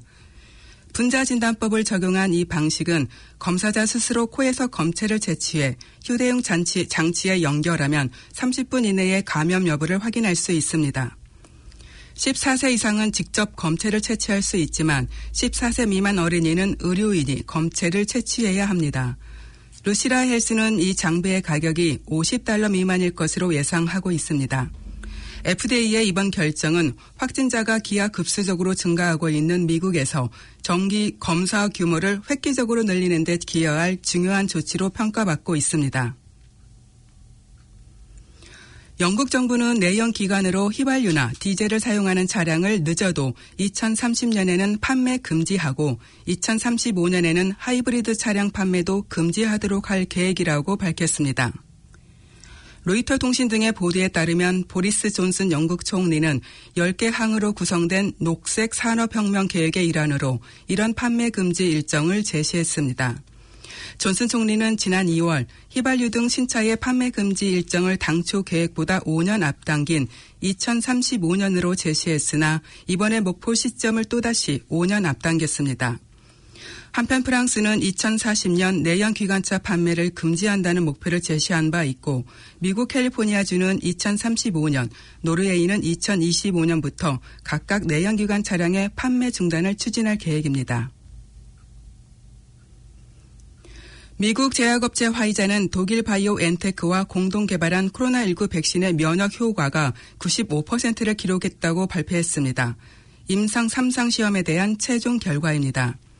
시험 참가자 가운데 코로나19에 감염된 것으로 확인된 환자 170명을 분석한 결과 백신을 처방받고도 걸린 경우는 8명에 불과했다고 화이자는 밝혔습니다. 나머지 162명은 플라시보 그룹, 즉 가짜 약을 처방받은 환자였습니다. 화이자는 나이, 성별, 인종 등에 상관없이 이 효과가 유지되고 있고 심각한 부작용이 없으며 65세 이상 고령층에서도 예방 효과가 94%를 넘었다고 설명했습니다. 화이자는 이 결과를 토대로 며칠 내에 미국 FDA에 백신에 대한 긴급 사용 승인을 신청하겠다고 밝혔습니다. 엘버트 블라 화이자 최고 경영자는 이번 연구 결과를 두고 팬데믹을 종식하도록 하는 백신을 만들기 위한 역사적인 8개월 동안의 여정에 있어 중요한 단계를 밟았다고 강조했습니다. 앞서 이틀 전 미국 제약회사 모더나가 자사 백신 예방률이 94.5%라는 중간 결과를 발표한 데 이어 화이자도 이번 결과를 발표하면서 광범위한 백신 보급에 대한 기대감이 커지고 있습니다. 트럼프 미국 대통령이 대통령 선거 최고 보안자 책임자를 전격 해임했습니다. 트럼프 대통령은 트위터를 통해 미국 국토안보부 사이버 안보국을 이끌어온 크리스토퍼 크레부스 국장을 경질했다고 밝혔습니다. 트럼프 대통령은 크레부스 국장이 대통령 선거 보안과 관련해 죽은 사람의 투표 참여와 개표기 결함을 비롯한 대규모 부적절 행위나 부정에 관한 매우 부정확한 발언을 했다며 경질 이유를 전했습니다. 경질된 크레부스 국장은 마이크로소프트 경영진 출신으로 지난 2016년 대선 당시 러시아 개입 의혹 이후 국토안보부에 신설된 사이버 안보국을 이끌어왔습니다.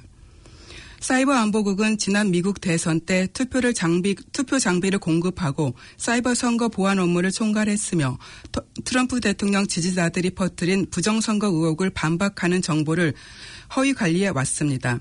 이 때문에 트럼프 대통령이 트윗으로 크레부스 국장을 경질을 발표하기 전에 대선 결과에 불복한 트럼프 대통령이 크레부스 국장을 경질할 것이라는 소문이 워싱턴 정가에 돌았던 것으로 전해졌습니다. 시진핑 중국 국가주석이 임기가 2달 남은 트럼프 행정부에 대한 불만을 노골적으로 드러냈습니다.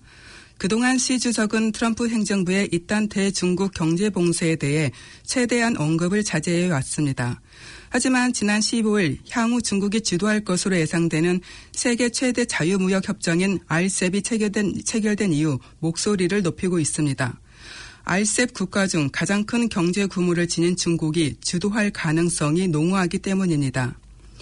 시 주석은 브릭스 회의에서 규칙과 법을 무시하고 일방주의를 일삼으며 다져간 기구에서 탈퇴하고 합의를 어기는 것은 전 세계인의 보편적인 바람에 어긋난다며 도널드 트럼프 미국 대통령이 파리 기후협약과 세계보건기구에서 탈퇴한 것을 비난했습니다.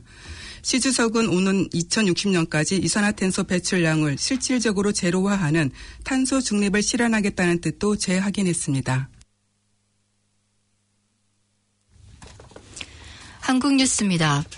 대한항공이 아시아나를 합병하기로 한 방식을 놓고 논란이 커지고 있습니다.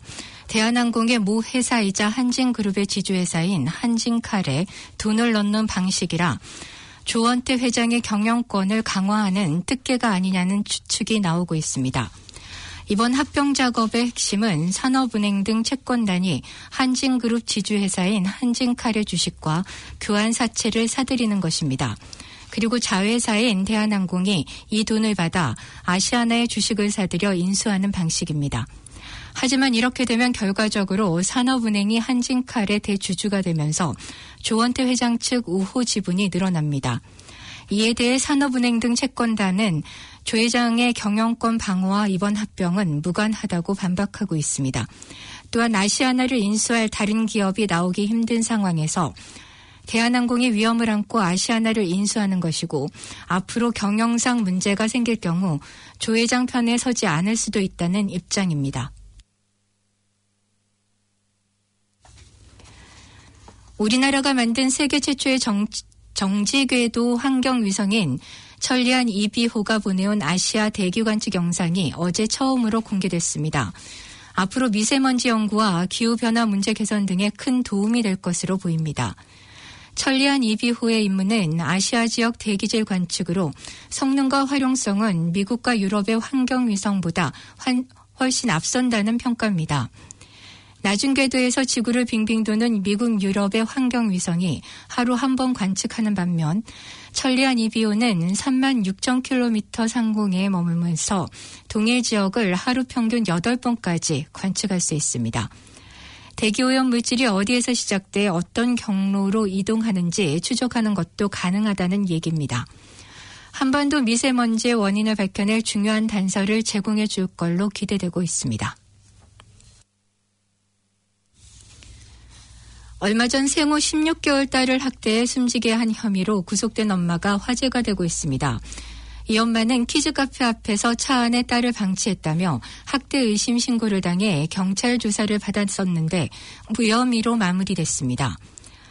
이 아이에 대해선 숨지기 전 3차례나 아동학대 의심 신고가 있었습니다. 하지만 아동보호 전문기관도 경찰도 그냥 넘어갔습니다. 지난해 12월 위탁가정에서 살던 A양은 생후 6개월 만에 소파를 잡고 일어설 정도로 건강했었으나 한 달 뒤 입양된 후 날로 수척해져 갔으며 올해 5월과 6월 2차례 학대 의심 신고가 있었지만 아무런 조치가 없었습니다. 9월에도 소아과 의사가 혼자 걷지도 못할 정도로 영양 상태가 안 좋다며 학대 의심 신고를 했으나 당시 조사에 나섰던 아동보호 전문기관의 위험도 평가서에서는 방임이나 학대로 초래된 발육부진이나 영양실조 등이 관찰된다는 문항에 아니오라는 체크가 되어 있었습니다. 결국 A양은 20여일 뒤 멍투성이로 응급실에 실려와 숨졌습니다. 지금까지 전해드린 뉴질랜드 뉴스는 뉴질랜드 헤럴드, TVNZ, 스토프, 라디오 NZ, 뉴스허브에서 간추렸으며 그 밖의 뉴스는 PBC, KBS에서 간추렸습니다. 오늘의 환율 정보입니다. 뉴질랜드 달러와 대비 원화 기준 환율은 764원 17전, 한국에서 보낼 때 771원 81전, 한국에서 받을 때 756원 53전입니다. 끝으로 날씨입니다. 오클랜드 오늘은 때때로 흐리겠으며 저녁까지 약간의 소나기가 내리겠습니다. 낮 최고 기온은 20도로 예상됩니다. 금요일인 내일은 대체로 맑겠습니다. 아침 최저 기온은 14도, 낮 최고 기온은 20도로 오늘과 비슷하겠습니다. 지금까지 김춘선, 김멜리였습니다.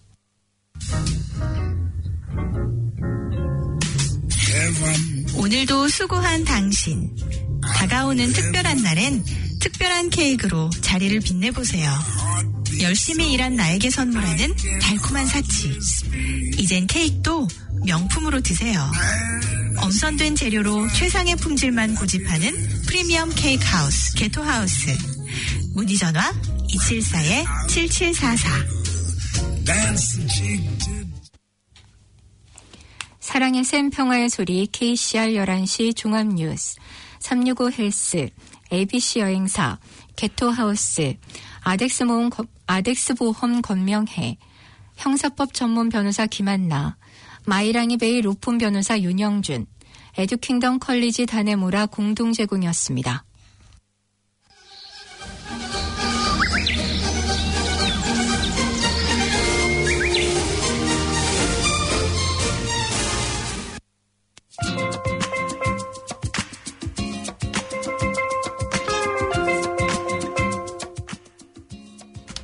KCR 게시판입니다. 2020년 산타 퍼레이드 안내입니다. 뉴질랜드 산타 퍼레이드에 함께할 개인 및 단체를 모집합니다. 12월 5일 토요일 오후 5시에서 6시 브라운스베이 센트럴 타운에서 있습니다. 퍼포먼스 단체는 참여비가 지급되며 각종 K-팝 댄스, 전통 사물놀이, 전통악기, 부채춤, 탈춤, 한국 퍼레이드, 태권도 등 한국을 상징하는 어떤 퍼포먼스도 참여가 가능합니다. 퍼레이드는 일반 교민분들도 참여 가능하며 접수는 한인의 사무국 09443-7000번으로 문의하시기 바랍니다.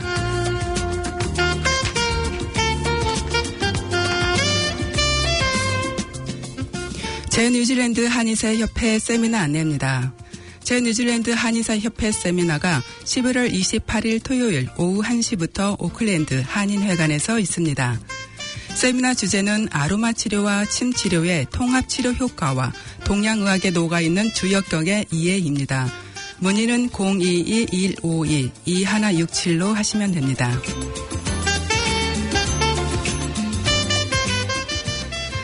뉴질랜드 여성 한인의 무료 법률 세미나 안내입니다. 11월 21일 토요일 오전 10시 오클랜드 한인회관에서 무료 법률 세미나를 개최합니다. 주택시장 동향, 주택 구입 방법, 주택 구입 절차 및 관련법, 주택 매매 절차 및 관련법, 부동산 관련 세무와 회계, 서브디비전 및 주택 인허가 관련 정보를 무료로 알려드립니다. 문의는 뉴질랜드 한인 여성의 09-627-6289, 021-111-3552로 하시면 됩니다.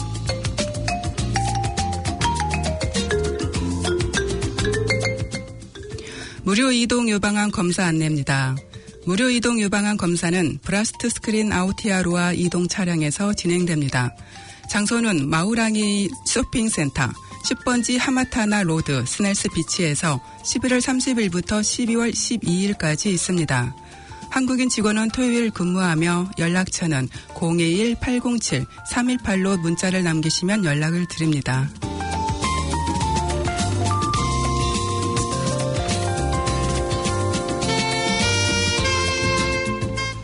토요 매시브 게라지 세일 안내입니다. 블록하우스 베이 커뮤니티 센터에서 11월 28일 토요일 오전 7시에서 오후 12시 30분까지 열리며 연장과 책, 가구, 옷, 장난감, 그림 등 다양한 세컨핸드 제품들을 구입하실 수 있습니다. 뉴질랜드 한인 여성의 소식 안내입니다. 컴퓨터 및 스마트폰 활용방과 마이크로소프트 오피스 특강은 매주 화요일 오후 5시 30분부터 7시까지, 영어 신문 읽기반은 매우 금요일 오전 10시에서 11시 30분, 제3기 사진반은 매주 월요일 출사와 매주 화요일 이론 강의가 있으며, 재봉반 매주 화요일 10시에서 12시, 골프반 매주 목요일 10시에서 11시 30분, 한국 무용반 매주 월요일 오후 1시부터, 장구반 매주 금요일 오후 4시에서 5시 30분에 한인회관 강당에서 있습니다.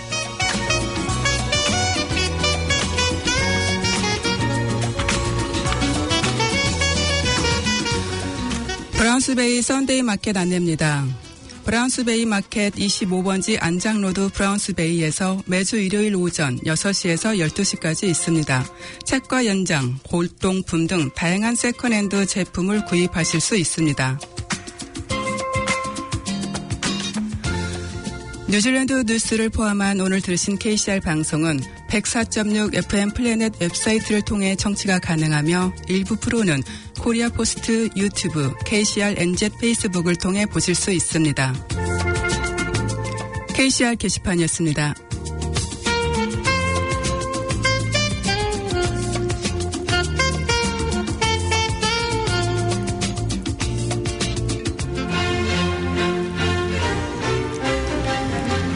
지금까지 여러분께서는 104.6 FM 가톨릭 방송에서 보내드리는 오늘의 정규방송을 들으셨습니다.